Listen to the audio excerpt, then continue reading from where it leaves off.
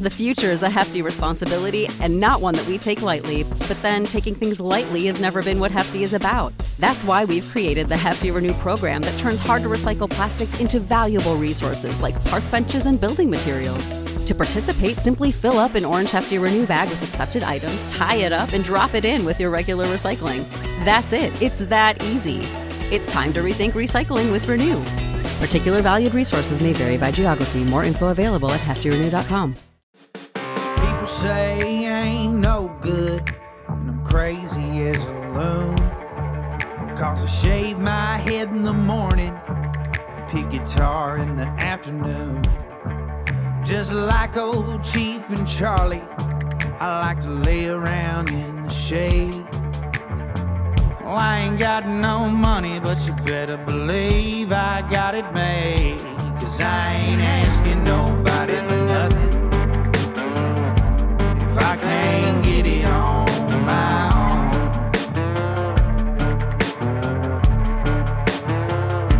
If you don't like the way I'm living, just leave this bald-headed country boy alone.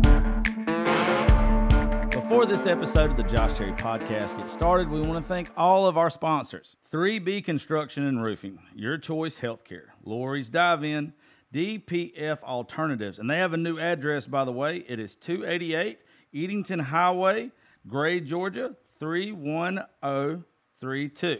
Nobles Networking, Project K9 Hero, who is a lifetime sponsor of the show. If you would like to figure out how to be a lifetime sponsor of the show, please message me now.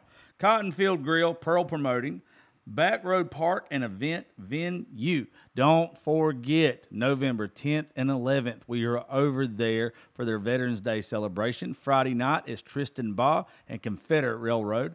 And on Saturday is Miss Ella Langley and Trey Lewis. I will be hosting the event. It is going to be an awesome time. Do not miss out. Tickets are available now. Cashman's Pub, Down Yonder Hatco, Deep South Chemical, and we're bringing back an old feature that we haven't done in a while. Our Spotlight Song of the Month, an artist spotlight, is on Mr. Hunter Mounts and Kyle Austin. They just put out a song called Collard Greens. I really, really like it. I'm going to play it for you in a couple weeks whenever these boys come and do the show. So do me a favor now. Go follow both these guys on social media and download our Song of the Month, Collard Greens, by Hunter Mounts and Kyle Austin. Better than basic. Miss Erica does our website. She does all our graphic design. She does everything for us. Please go check them out now for any of your social media needs, marketing needs, whatever. And check out thejoshterypodcast.com, our official website. Grab some merch while you're there. And please leave a review and rate the show if you love this. Please help me grow. All I need you to do is take 5 minutes out of your time, go to Apple, Spotify, however you listen to the show, and leave a review. Leave us 5 stars. It helps us more than you know. I'm grateful for each and every one of y'all. Thank y'all for making the show what it is. Now, I'll stop with the business side of the show now, and we'll get to talking. Thank y'all for listening. Enjoy the show. What's up, folks? Thank y'all for tuning into the Josh Terry Podcast. After a wild weekend in Angel City bike rally, I'm exhausted, but I am up for this show. I've been wanting to do this show for a hot ass minute. I'm going to tell y'all a cool story about it in a minute, but first I'm going to introduce y'all to Mr. Elvie Shane. What's up, dude? What's going on, dude? Good to be here. Sorry for the delay. Everything in my life's a fucking delay. You're fine. I can't get shit right most of the time. I didn't become a musician to be on time for everything, right? Thank you. Same with all the shit I do. Like when I show up, I show up. Like thank y'all just for having your shit together when I get there, you know? Like one of us needs to. What's crazy, dude, is I opened up my studio in 2020 and my dad has this big monster of a man for a friend. Not going to say his name on here, but he is just a big mountain of a son of a bitch. And we're in the studio, and I'm playing all the shit I normally play. Like, Keith Whitley's my all-time favorite, Paycheck, all that shit. And I'm in there listening to it, and this big, old, burly son of a bitch comes up to me. And he's like, dude, you got to hear this song. It's called That's My Boy by Elvie Shane. And I hadn't heard it yet, right? And he's like, look it up real fast. And I played on YouTube and all the shit and everything. There's 6 or 7 grown ass men in the studio helping me put the finishes touches on everything. And this son of a bitch I've known my whole life. I'm 36 years old. And so he's got to be in his 50s to 60s, is over there squalling. And like, I love the song, but I look at him and I'm like, why? I mean, like, I've seen you listen to fucking Teddy Bear by Red Savine and not cry. I've seen you listen to the saddest songs of all time and not cry. And he's like, I lived this, dude. He's like, my son, who's not my son, is my son. And he's like, this dude just put it better than I've ever heard it before. And I mean, I was hooked on the song after that, but it's crazy to see this, how that song affected him. And then when you saw the reaction to it on social media and everything, that's one of those I always preach on here, dude. I'm not really about the in the moment songs or just making shit for money. I like the legacy of songs. I like songs that are going to be all-time songs. That is going to be an all-time song, dude. Well, hopefully that's what I continue to focus on trying to put out in the world, man. I'm not about the here and now shit myself, you know. Hey, but that seriously helped me. People like Burley Bob you're talking about. That song is so much different than anything else that I do, and especially on this new project we're putting together. But it's so much softer and tender and vulnerable and, you know, all the above. But I was worried about putting it out because I was like, man, that's going to be such a hill to have to climb after that to let people get more of an idea of like where I come from, what I'm about. And dude, I was right. It's a hill right now. We're climbing it, but I don't, you know, at this point I don't give a shit. It's an honest song. It comes from where I come from. It's about my son, who I just try to be the best dad or father figure I can. And it's like I come nowhere close to my father-in-law being a great father figure in that boy's life. My father-in-law was obviously around well before I was, but so I like to give credit where credit is due. But I seen a video. I'm like, man, how am I going to come out of this like poster child for step parenting all over the world picture that people have of me, I guess. But I seen this video of this Hispanic dude on, and I don't know, he had tattoos all over his face, like gang tattoos and shit. And it's after we put the girl version out, and this little girl walks in the frame while the song, and this dude is just weeping. And I was like, man, it don't matter. It's like, it don't matter how rough your upbringing was or where you're from, what kind of life you live now. There's people in all different walks of life and from all different cultures and rural and urban backgrounds that have a child in their life that might not be their blood, but they love them, and that love showed in that video. And I don't know, there was just something about that specific video that really helped me out with moving forward. Now, like I said, it's definitely been a hill to climb though, you know. And but I think like with Pill, we just put so Pill good, by the way. I love it. It's so good. With that, it's that song definitely, like, for me, it kind of lives in the same vein as My Boy, but also like lets people know, because if anybody's heard that song, and you just they put might, it out recently, right? Yeah, it was just a couple weeks ago, and they might not know that like that's me. Like that guy in the first verse is me, and the girl in the second verse was a girl I was dating at the time that I'd kind of drug into that lifestyle, and I was a piece of shit, man. Like I wasn't doing anything in my early 20s, but just smelling everything I could, smoking everything I could, drinking everything I could, and, you know, running around. And dude, same. I was explaining to somebody yesterday about this. If you'd have known me from the age of 18 to 23 until my daughter was born, I was a piece of shit. Like, I was a piece of shit.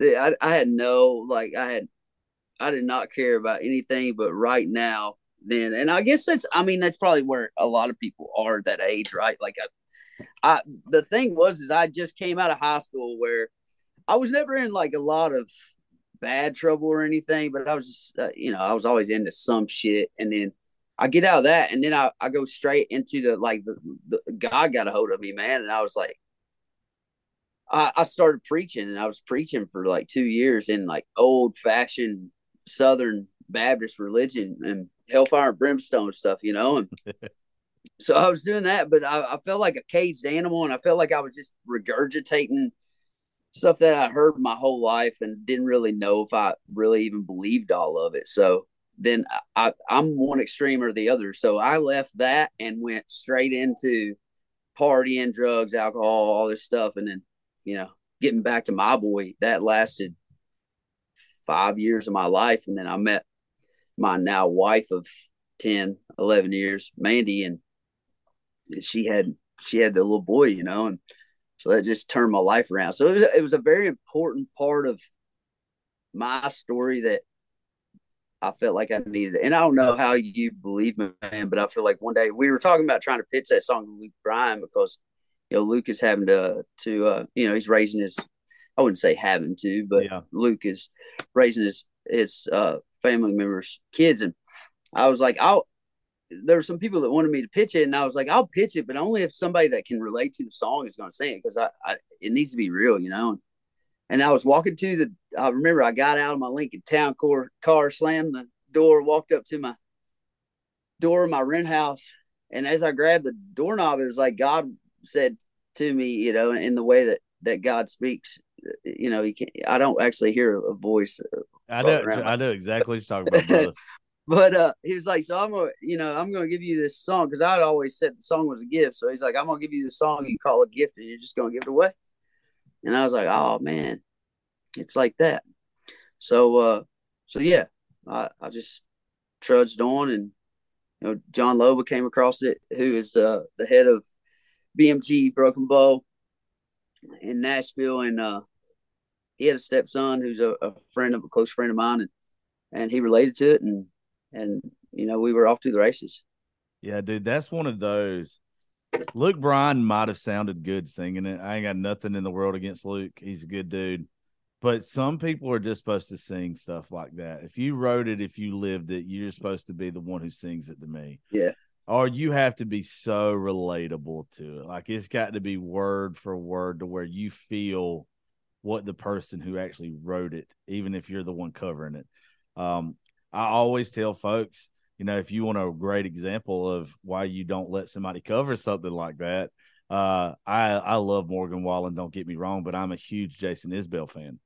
And if you go listen to Cover Me Up when Isbell does it, and he talks about living it and everything, and then you listen to Morgan do it, it went from a romantic song to his wife for saving his life to all of a sudden it's a damn panty dropper when Morgan does, and it's not meant to be. It's not meant to be that. It's like not Morgan at all. Panty dropper. Dude, this dude could he could sing a song about shit and it probably come out clean. Yeah, man, it would. That dude is he does have a great voice. I watched a video of him. I bounced around a little bit, but Squirrel. I watched a video of him doing his show at the Ryman back. I think it was before all the controversy, Yeah. And he was doing Cover Me Up, and I was just like, God dang, this dude can sing his ass off. I love singers, man. Oh, me too. I just and I don't know. I guess I'm attracted to a certain kind of voice, and those voices for me have always had grit. I like to hear a little bit. I like the ones you can feel the pain in their voice. Like you can, you know that they're hurting. And you don't know what they're hurting from, but they're fucking hurting right now. Yeah, man. I mean, my first two, and my top two singers are John Fogerty and Steve Earle, and hell yeah, I could just hear, like, when I heard those guys sing a song, I was like, damn, these guys are living it.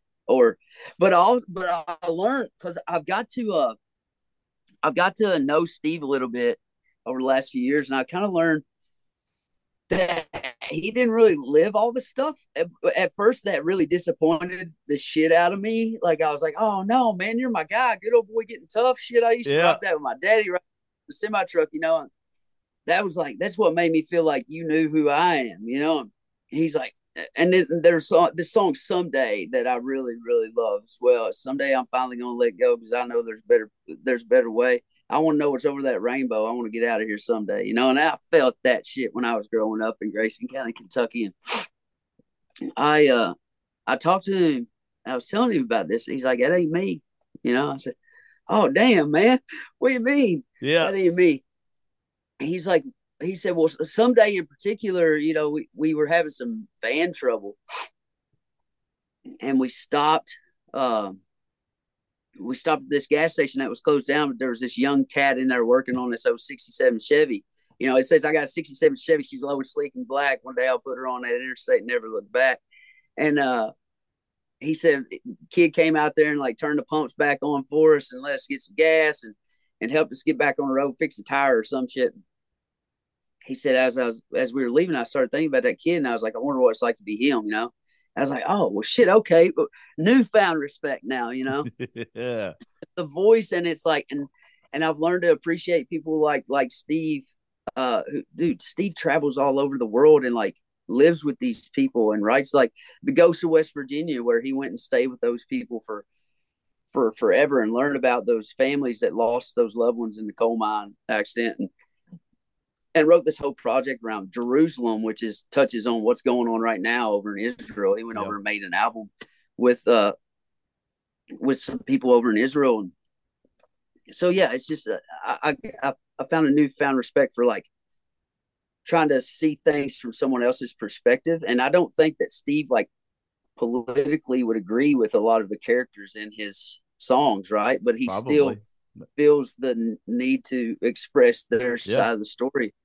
So I kind of applied that in this new stuff. But John Fogerty, he came from like, he grew up listening to like a lot of these black funk and soul groups, you know, and really learned his thing from them and how to sing from them. And you could just really hear that in his voice. And so it's just those singers and those gritty voices, and you know, those two and the Temptations were like my three. Those were my three when I was a kid growing up. That movie that came out, The Fighting Temptations, I seen that shit and I was like, it was tragic but amazing. And the voices and the swagger that those guys had. Motown had it, dude. I can't. I mean, I don't care if you're 100 years old and you're Caucasian, you're 100 years old, or you're African American, or you're 10 years old. You're either one of those things. You hear some of that Motown soul, and it's gonna make you sway. It's gonna make you bob your head. It's so good. Yeah, man, it's been a huge influence in a lot of music over the years. Obviously, it's so. I just wonder if we're ever gonna. It's so rare to hear a sound come out these days that's like completely original, you know. It's hard. What is it? I said it's real hard. You have to find a person who's not just trying to make it in music, but trying to be an artist, like a Sturgill Simpson. Sturgill kind of does his shit his own way and is unapologetic about it. Marcus King, you know, folks like that you know that nobody does this shit.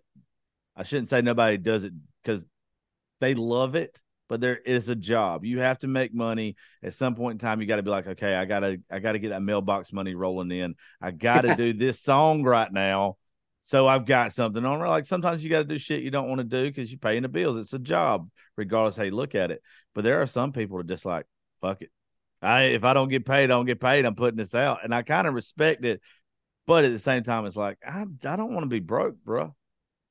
Yeah, man, I definitely feel that. I became a little more fuck it later in the game. Yeah. You know, my first record I was like super authentic to me. I didn't have to argue with anybody about putting that music out. I was 100% creative freedom. It was awesome. And it was like, I tried specifically throughout that record to pay homage to people like Bruce and Fogerty and Steve and like all of my early influence, Leonard Skinner and all that stuff, and 90s country. And I wanted to like hear a blend of those sounds in that record. But like also I was on this mission to prove that I could do a record cheaper than anyone and more authentic and you know, just like a kind of a live sound, but it would still blow up and just like take over the airwaves, right? That was like that was what was in my head. And then surprise, motherfucker. Yeah, that's what happens. Oh, hey, trust we me. had one blow up, and I'm super proud it did. But Well, what is it? I was going to say, but what's funny about that is one of my buddies, Bobby Pinson. Bobby, I just see last week. Yeah, God, man. I love fucking Bobby. We recorded a show last year with him at Seagull whenever he released The Shave. And he released it on here first before it came out on anywhere else, right? And he told me something, and I'd never thought about it before. And I think it applies to you with That's My Boy and the other stuff you have coming out now. He says to get really noticed, and it's kind of aggravating, but you got to write one great song before you write a lot of good ones. And and he's like, that's the only way you're ever gonna get noticed by everybody. And it's kind of and it was crazy. Is Jason Michael Carroll was on a couple months ago, and he said the same thing. He said, I was out there killing it and doing my own thing, but then I dropped a list of lies, and it was like the second I dropped a list of lies, whole life changed. And I think like with you, dude, I've listened to the one, The Hard Pill to Swallow, and some other stuff in just the past couple days, and I already had The Hard Pill to Swallow, but I think you already got your great song, and now everything else you put out, you can almost probably do what you want. It's just getting it to people to listen is the problem sometimes. Yeah, and getting the I don't know, getting the money to cooperate with it. Yeah. I feel much more related to indie artists and their struggle and stuff. And I was listening to some guy bitch about people selling out and record labels and all this stuff, and it's like, bro, like it annoyed the shit out of me because this project that we just finished recording, I literally had to make a respectful phone call to someone at the label. And because the answer was no. It was like, hey, we're not going to do this music, And I was like, well, look, I believe in this music, so this is the music I'm going to do. I'm not chasing. I'm not going on a wild goose chase and, going down rabbit holes and shit. Like, this is it. And like, respectfully, if you can't get the rest of the team to agree on that, then, I'll go back and cut trees for my father-in-law, or I'll go drive a truck with my dad and my brother. Like, I get to do this. I don't have to. So it's like when I heard this dude talking about, and I ain't going to say no names, but just bitching about selling out and getting a record deal and all this. Dude, I was so green when I came down. I was only in town for a few years when I got my record deal. I had just like all this shit's getting thrown at you. I was like, hell, this is the dream. This is what you grow up, dreaming of happening. And I'm going to take it. But like to put a blanket statement on artists that have record deals saying that they're sellouts, like, kiss my ass, dude. You don't know what I go through in the 3 hours back and forth to home where my wife and my kids are, and being away from them to try to make this work and be honest and try to tell stories that I think are important about the American people and the human condition. And like, so I don't know. It's definitely not fucking selling out. It's not. No. It's when you realize you have to have it. Like I used to think, hey, if you're so talented with the way social media is now, you don't even need Nashville. Until I started spending a week out of every month up there working with artists, recording, doing our show and everything up there, and just the networking and all of it that comes along with it. It's not selling out. It's I'm doing what's best for me and my family to get my music heard and to get my shit out there. If you don't have some of those folks, you got to be a lucky son of a bitch like Oliver Anthony that right time, right song, whatever. You just got to be lucky. And fuck, how many times does that happen? I mean, that's so rare. Yeah, it's I feel like it's becoming a little more like we're seeing it happen more and more with TikTok and all this stuff. And Zach Bryan kind of blew up, not as quick as Oliver Anthony or Chris, whatever his real name is. I just found out it's not even his name. It's not. It's his granddaddy's name. Oh, it's his granddaddy's name. That's cool. His granddaddy's name. I go by Elvie Shane because my great grandfather was named Elvie. My first name's Elvie. My middle name's Shane, like I said. But how many times have you been called Elvis? Oh, dude, all the time. Yeah. Like, and I grew up an Elvis fan too. Me and my sister, we would listen to Elvis. We loved Elvis, but at the same time, every time I hear Elvis, I'm like, God dang it, boy, don't you see the E? Yeah. But no, man, I think we're seeing it a lot more. Uh, I feel like people. You have moments more than you have like careers building Yeah. anymore. There's like you get your moment, you better latch onto it, and then hopefully that turns into a career. I found that out the hard way. Like you get a number one at the radio, you feel like in my head it was like private jets, tour buses, crystal parties, and the finest bourbon there is, and so we come out of a number one, and I booked my first club tour, and we booked 1,000+ cap rooms, and I look around and they're a quarter of the way full. Yeah. And I'm like, oh, fuck, that ain't how it works. It's like I got a lot of work to do. Yeah.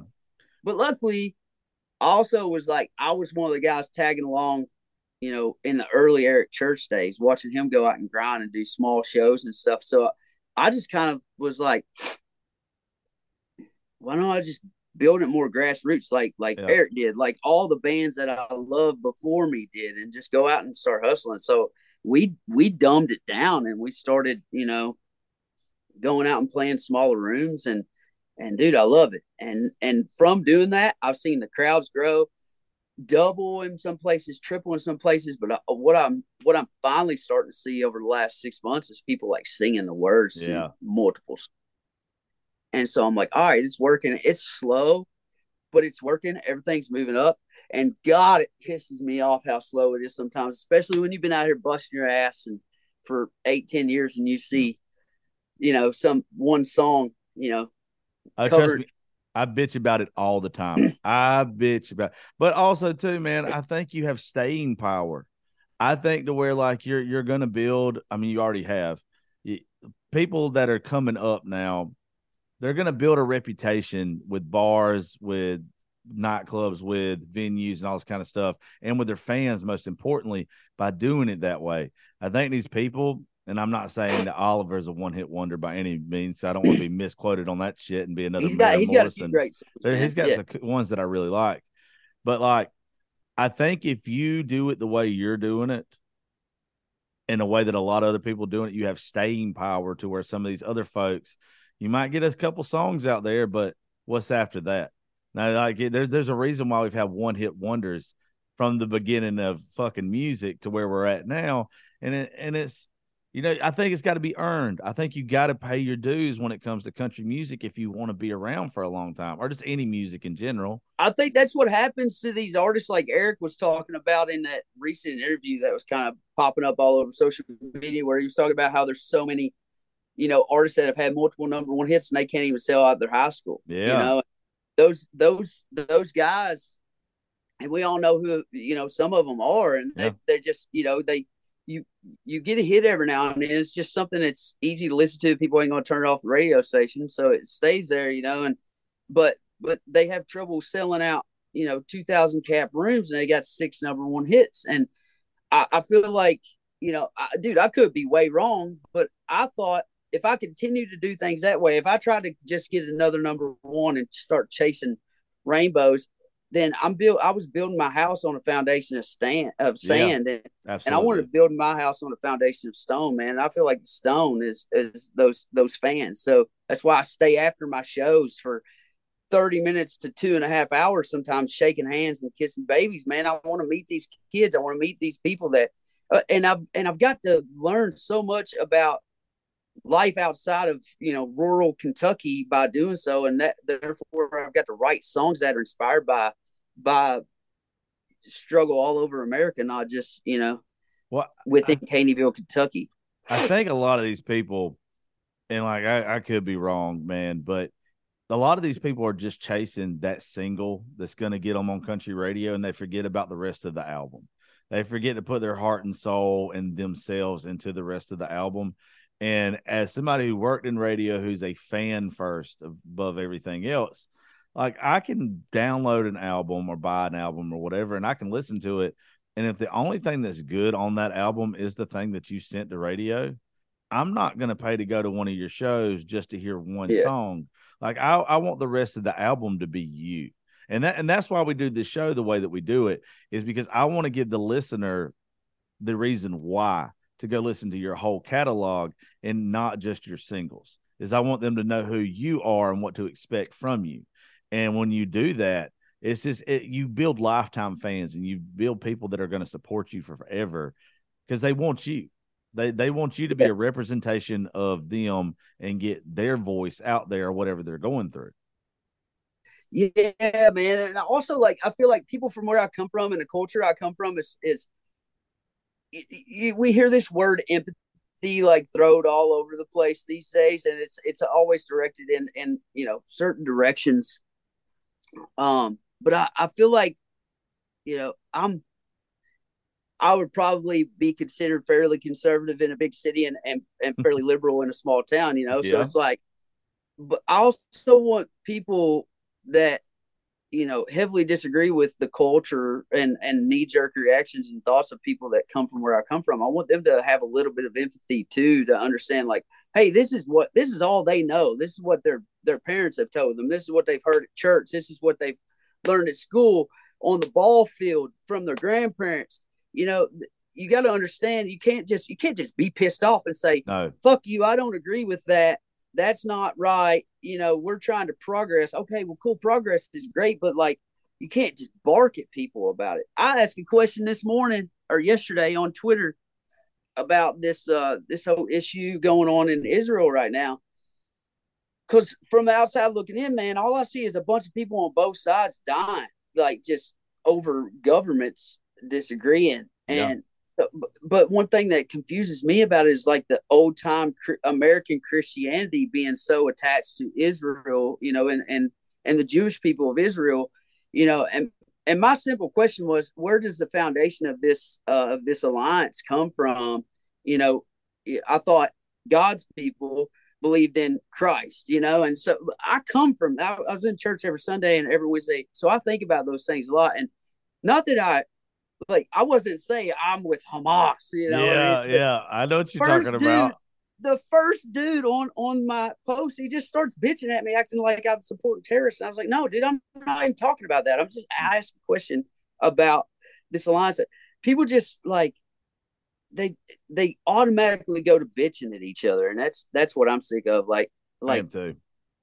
I called my friend yesterday, who we generally disagree on things, man. But I'm so glad I have that friend, because I'll call him when I'm stumped. I'll call him and be like, what's your position here? Because this is what I think, and I need to see outside the box right now. I think it's important to have people in your life. And I think we all do have people in our life. It's just for some reason when we get on the internet, it's just like, we all turn into the freaking 50-year-old in mom and dad's basement, just pissed off at the world. Oh, I know exactly what you mean, dude. I deal with it every single day working in social media. Every single day I get mad. But it's like this, dude. You said something a while ago that really resonated with me, because we were talking about this the other day.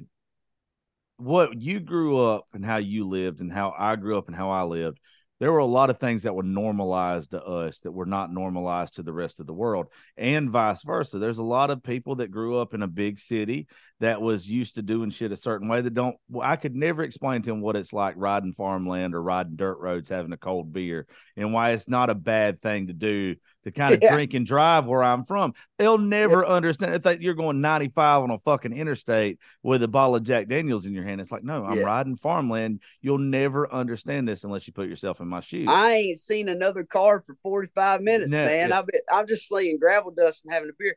Yeah, I grew up like that too, man. Riding around with my dad and his buddies when I was a kid. Riding around with my dad, his buddies, like pulling off into no trespassing land and going out and doing donuts in a field somewhere out in the woods and drinking beer and driving off in a pothole and wondering where the beer bottle went, I argued with this dude for 45 minutes the other day because he didn't understand what a trash truck is where we're from. And I was trying to explain. He's like, so you got a whole ass trash truck? And he was thinking about the shit that picks up the big dumpsters. And he was like, that's what you have that you're riding dirt roads and shit in? And I was like, no, we have a truck that is an old beat up Chevrolet that we put trash bags in the back of it. And once a week, we take them some bitches off and we take them off the long way where we have a beer, listen to the radio and all this kind of shit. And the dude didn't understand. And I understood. And it hit me right then that the little things in life that me and you have normalized, nobody will ever get it. They'll never understand why we make the jokes that we make because they never lived our life. And I've had to have it in my head to where I'm not going to get these people anymore either. Like, I'm not going to try to. I'm not going to spend my time trying to make them understand. Or it's even like how you just said with what's going on over there right now. Dude, I 100% would love to find out the point of view that you just said about how you want to see why it's like it is, right? Because I don't understand the shit. I don't know why it's the way it is, but I'm open-minded enough that I'll listen to both sides of the argument without saying, oh, they're 100% right, without ever hearing the other side. You're just not being closed-minded. And too many people are so scared of what they don't understand that they just close that shit off and they automatically say, oh, no, that's bad. That's bad. It's just so bad. Leave it alone. It's like, you don't even fucking understand what it is. How can you call it bad? Yeah, I ain't been there. I don't really know what's Yeah. going on. I talked to two people yesterday. I usually don't even get into this shit, honestly, man. Like when Yeah. Ukraine and Russia happened, I didn't go do a bunch of research and all this stuff, but I guess I'm just getting older. I want to, I'm worried about our boys and our girls having to go over there, I've got a 17-year-old, so these things are becoming realities to me. So I'm trying to learn, man. I want to learn. I'm willing to be wrong. I talked to two people yesterday that have been over there in the last 10 years, so I got to hear, perspective from, and these two people ended up disagreeing on things, but I got to learn a little bit about what it's really like over there, and, when you put walls around cities and shove a certain group of people in those cities with a wall around them and give them less rights, it's easy to radicalize people, and so it's like, I don't know. All I know is I know there's husbands, wives, fathers, mothers, sons, daughters, brothers, sisters, friends that are dying over there on both sides, man. And that is tragic. That's what I give a shit about. I give a shit about people suffering because of bad choices made by government officials. And we see it. We're seeing it here more and more and more every day. These are things that have become important to me. The prison system, the welfare system, the drug abuse, and how easy it is to get drugs in America, man. So you don't need a dealer, bro. I know. I went through my shit. I've been clean against California sober, Cali sober since December of last year. Yeah. But I didn't go to a drug dealer. I went to a doctor and said, "Hey, this is our things that are going on with me," and some of it was true, but I also knew that I just wanted something to make me feel better, Yeah, and I left with something to make me feel better. We live in the country that it shouldn't be called the United States of America. It should be called the United States of greed, from pharmaceutical companies to everything else. Everyone is trying to do and is trying to get their money, and they have figured out the way to make their money is by us. By pushing to us. I don't care who they are. Their agenda is to put more money in their pockets and create customers for life, regardless of what industry it is. I feel like we've definitely become a nation under God, guns, oil, and drugs. Yeah, no shit. And yeah, man, it's just sad. I hate seeing the people from where I come from, going through the stuff they're going through. I hate seeing the inner city struggles. I see a lot of similarities in inner city struggles and, rural struggles. And I think it all comes down to like lower middle class problems. I was listening to Bruce Springsteen's book because I don't like to listen to books unless the author's reading them, and Bruce is reading Born to Run. Okay. It's so cool to hear him tell his story. But he was talking about how, he grew up in New England, and it was, him and I think he's Italian or something, but it's like how the white kids and the black kids all played together in the lower middle class. Yeah. He didn't hear any racial issues or anything until it got to, middle and upper middle class white people. You probably grew up in the same kind of community I did. We didn't have racism, because we were all poor kids. Like it didn't matter. Like nobody was like, "Oh, you're worse off than me because of the color of your skin." It was like, no, all our lives kind of suck, and we were all friends. I didn't realize that there was even shit like that until I started going to other places. I think I experienced racism, but it was like there was only a couple of black kids in my school, and I dated one of them, so I experienced it from that side of things, taking my girlfriend to a family event and having a certain family member come up Yeah. to me, hey man, you can't bring her back, right? Yeah. I'm like, who the hell are you? What's kiss? Yeah. Now kiss my ass. I'll bring whoever I want to around. So I experienced it from that way, but it was never like, I don't know. I never seen any like really, really bad stuff. I mean, it's all bad, obviously, Oh, but it absolutely. there wasn't as much racism just because it was predominantly white. Yeah. There wasn't a lot of people of color in where I grew up. But even the ones you were around, like even you just said you dated someone that wasn't of your skin tone. I have too.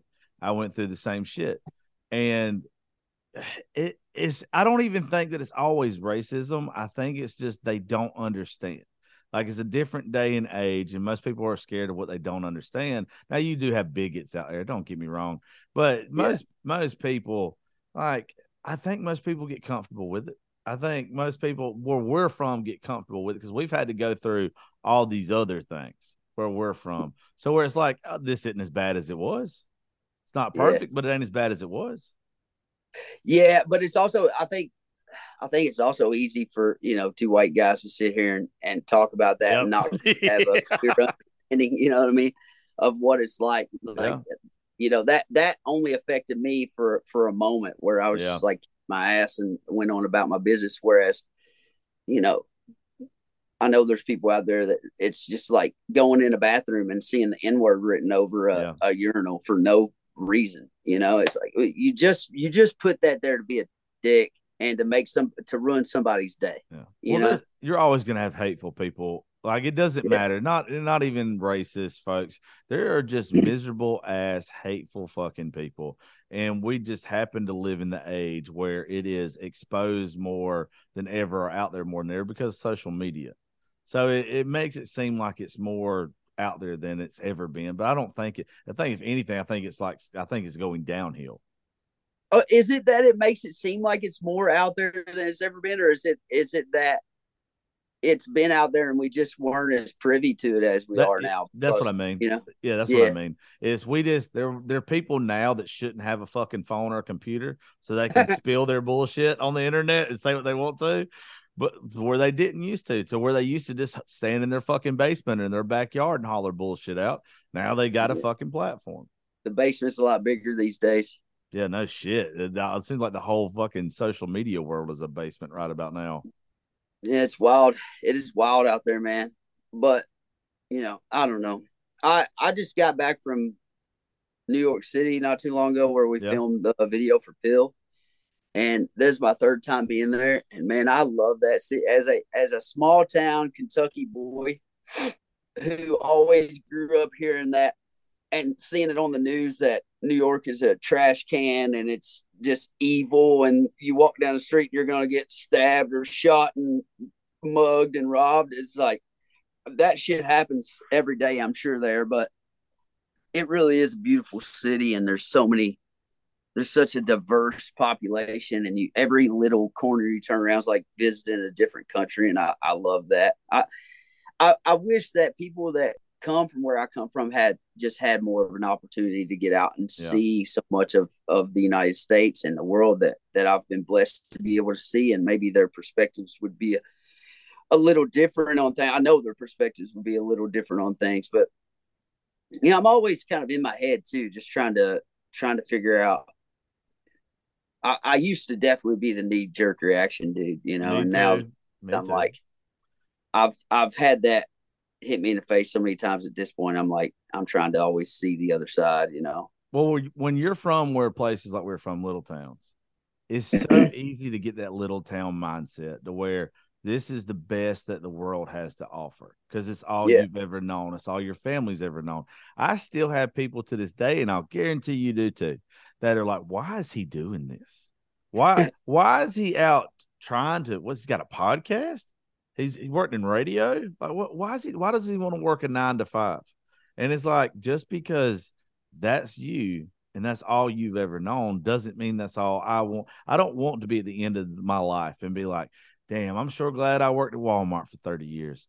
Yeah. I don't. I want to chase my dreams. And even if I fall short, at least I can say I did it and gambled on myself.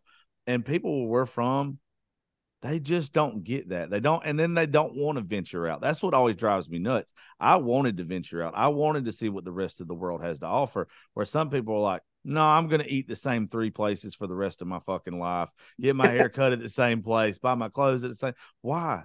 You're not just living Yeah. to die. You're not just living to die. I feel like there's some people that are okay with that, but I feel like, man, the majority, I would say 85, 90% of people really want what we talk about wanting and what we go after. But as somebody who didn't go after it till I was 27 years old, I also understand how impossible it seems. You know, Oh yeah, I like to tell this story. Right. My daddy, me, we were driving by this farm at the end of our road one time, and I looked over at that farm. I said, "I'm gonna buy that farm one day." And my dad said, "Yeah, right." I said, "Yeah, I'm gonna call it Yeah Right Farms too, asshole." You know, Hell and yeah. So I don't know. It feels like, you know, when you grow up in those places, I feel like you feel like you're growing up in a yeah right town. You know, yeah right. I'm gonna be able to chase my dreams and do this. And now I know that, you know, and money's always an issue. Like, how am I going to go to Nashville and write songs and try to build a music career when I got a wife and kids at home, and I got to, you know, I got to feed and help support and all this. And it's like, I think if you're honest with yourself about what you're good at, and you go after what you want, do it on as a hobby at first. And then, like, if you focus on what you feel like you're great at and you feel like that you're, you know, God gifted you in, then little angels will show up and, you know, give you some gas money for the journey. And that's kind of what happened with me. I you know, I ended up singing in a garage one night at this couple's vacation spot on Lake Cumberland in Kentucky. And I got a phone call 2 weeks later. It's like, "Hey, we believe in what you're doing, and we want to help you.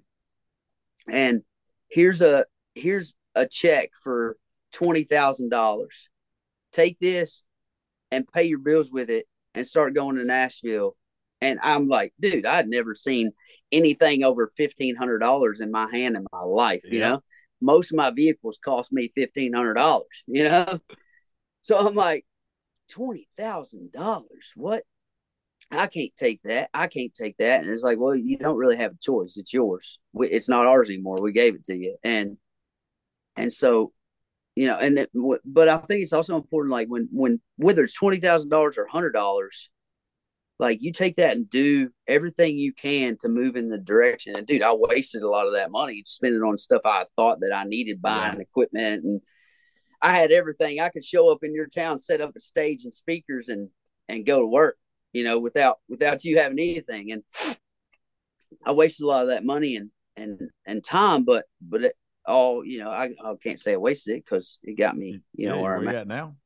But also, like, I think it's important to get out and chase those dreams. But also, if you're that person that doesn't really yearn for that, I think it's important to tell young people, especially right now, I'm on this campaign of, like, you know, the hell with college, man. Yeah, like, if no college is for shit. you, if college is for you and you're academic and you know you'll study and you'll do it, go do it. But the electrician that works on my house makes good money. The plumber that works on my house makes good money. The carpenter, the roofer, the landscaper, the guy that they make good money, man. The guy that repairs my car, the body shop, they make good money, man. Like, these kids that we've been, I call it the CSI epidemic. You know, when all the CSI TV shows came out, everybody's like, I'm gonna go to college and be a Criminal forensic justice, pathologist, or a psychologist and make all kinds of money, and I'm going to be happy. I'll tell you right now, money does not make you happy. No. I got a whole lot of it, but I got more of it than I ever did as a younger man. Yeah. And I'll tell you right now that at the peak of my success so far, I was the most miserable I'd been in the last 5 or 10 years. Yeah. You know, so I'm the same way, dude. Like I grew up without it. I don't need it. It's nice when I have it, but there, there's just not enough people pushing what you just said.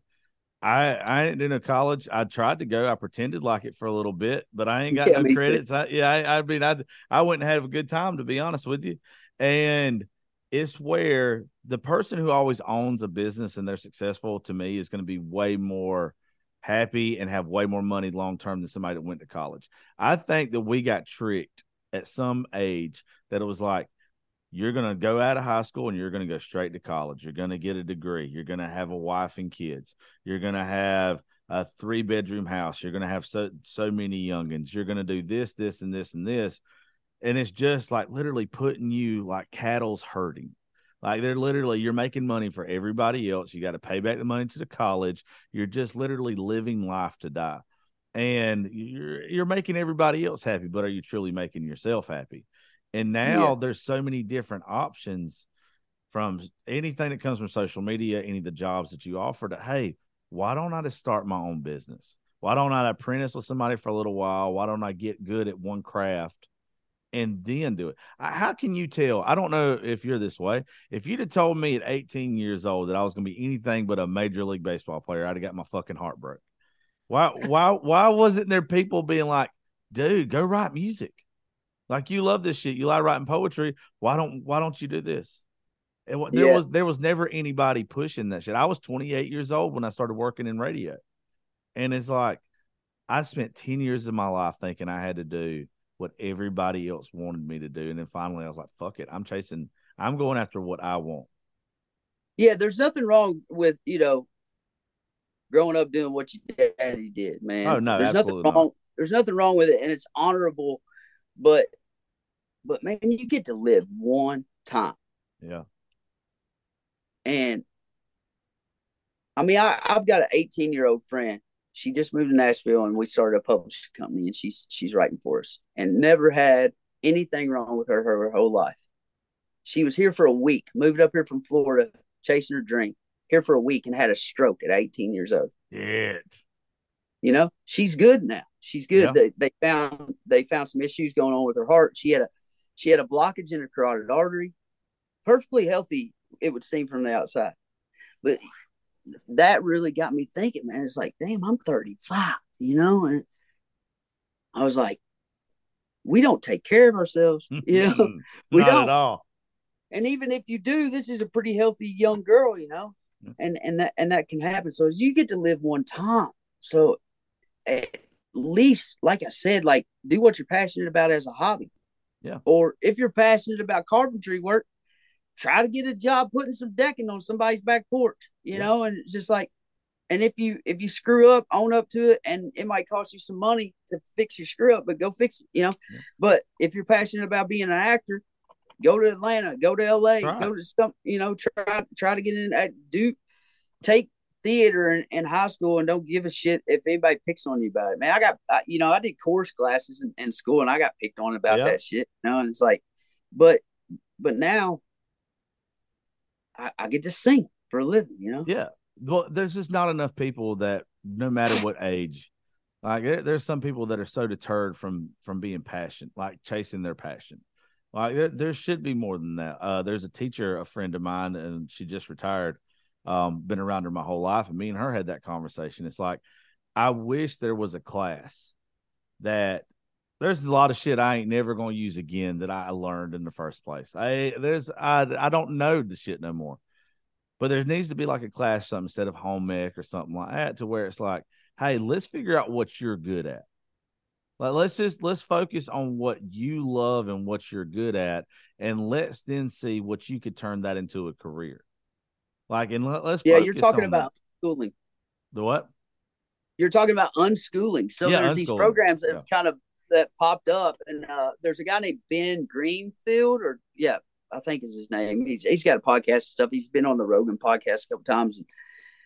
But his kids, they go to this small classroom that's like out in the woods, and they take kids out and like squirrel hunt and build stuff. And so I've been trying to apply that with my son right now.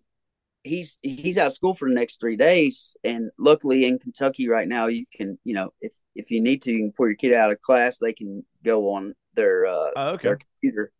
But I'm like, he works with a golf coach down here in Franklin, Tennessee, and he started playing golf April of last year, and he was like number one seed on his team this year. That's cool. So I'm like, okay, I see there could potentially be a future here. He has a lot of natural ability, and he's super athletic, and it's like this could turn into a dream job. So I think it's more important for you to get your schoolwork done because you have to. You need to get an education.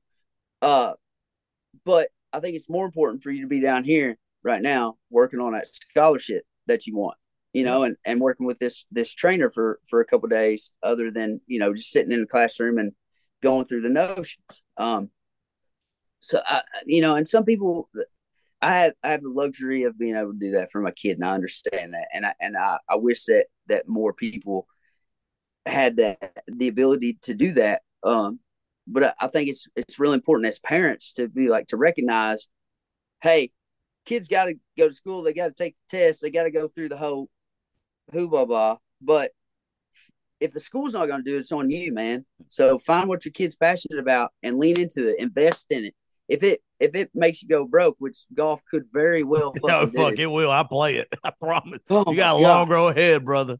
I got a tee time with him here in about an hour, and so I'm gonna go play. That's something I love about golf, though. It's something me and him can do for years to come. But lean into those things and try to be that person in your kid's life that helps them expand on what they're passionate about, and show them that alone will show them that there's a possibility that they can chase their dreams, whether it's being a pro golfer or being the best carpenter in your hometown. Well, I think too, on the opposite side of that, it's our job as parents. And it should be our job as a whole community to be real with kids. To like, I'm 5'10" on a good day when my back doesn't hurt.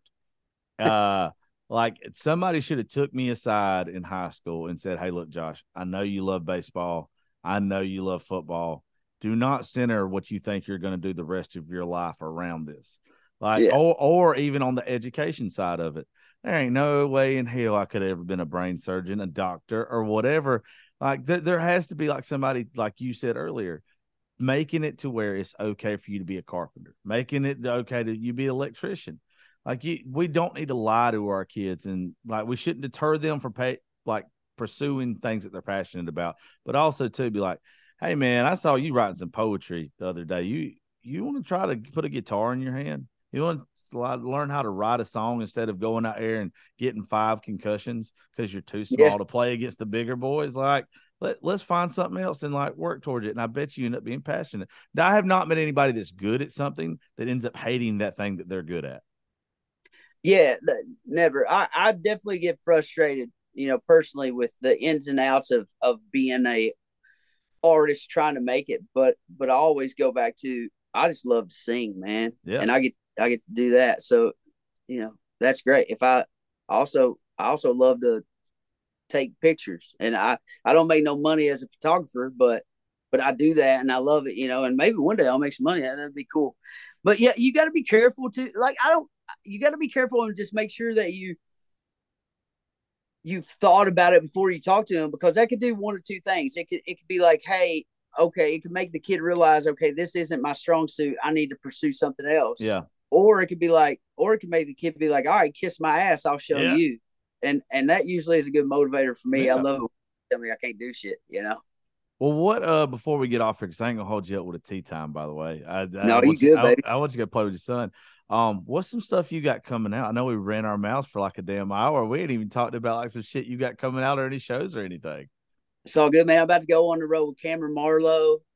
What a beast is he, dude! What a great voice, great songs, good human being. So me and Cameron became friends. We went to play a show in Texas. It's supposed to be outside, but there's a bar on the property, and our show got rained out. And they came up and they're like, "Hey, we're going to cancel the show, guys, due to rain." I looked at Cameron and I said, "There's a bar right over there. It ain't fucking raining in the bar."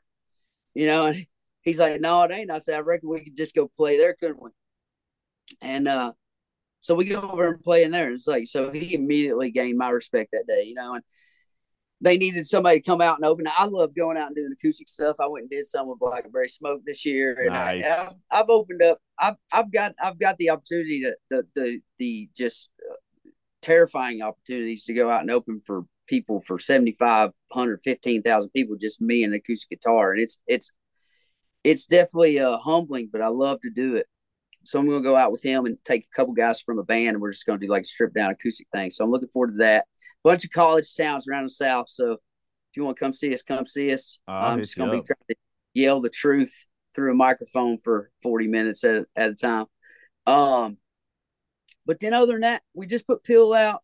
This year we've put out Sympathy for the Devil on Stone Cold Country, Hillbilly with Cadillac 3, Forgotten Man, uh, and then Jonesin, Baptized, Pill now. We're going to stay on Pill for the rest of this year and into a little bit of next year, just because I feel like this song, I wrote that song in the hopes that it would just change one person's life that hears Dude, it it's come so on. good. It's deep, man. It's so deep. I appreciate it. That song is really important to me. I hope it gets in. I hope it saves at least one life, man. And I know that music can do it, because I was there. I felt my heart flutter a couple times, man. And my dad sent me Homeboy, and I Woo, went home. woo. I went home that weekend, man. I was living across the tracks in Bowling Green. I was I was a thug, man. I was just living a shitty life. And I went home that weekend and went directly into a grain bin shoveling soybeans and corn that summer. And that song is what led me there, and it helped me for a while. But then the record's coming out, Damascus, next year, probably springtime. Damascus is just after that first record, I was like, what the hell do I do now? I guess I'm on this road to Damascus, but I didn't want it to be like the first record at all. So Yeah.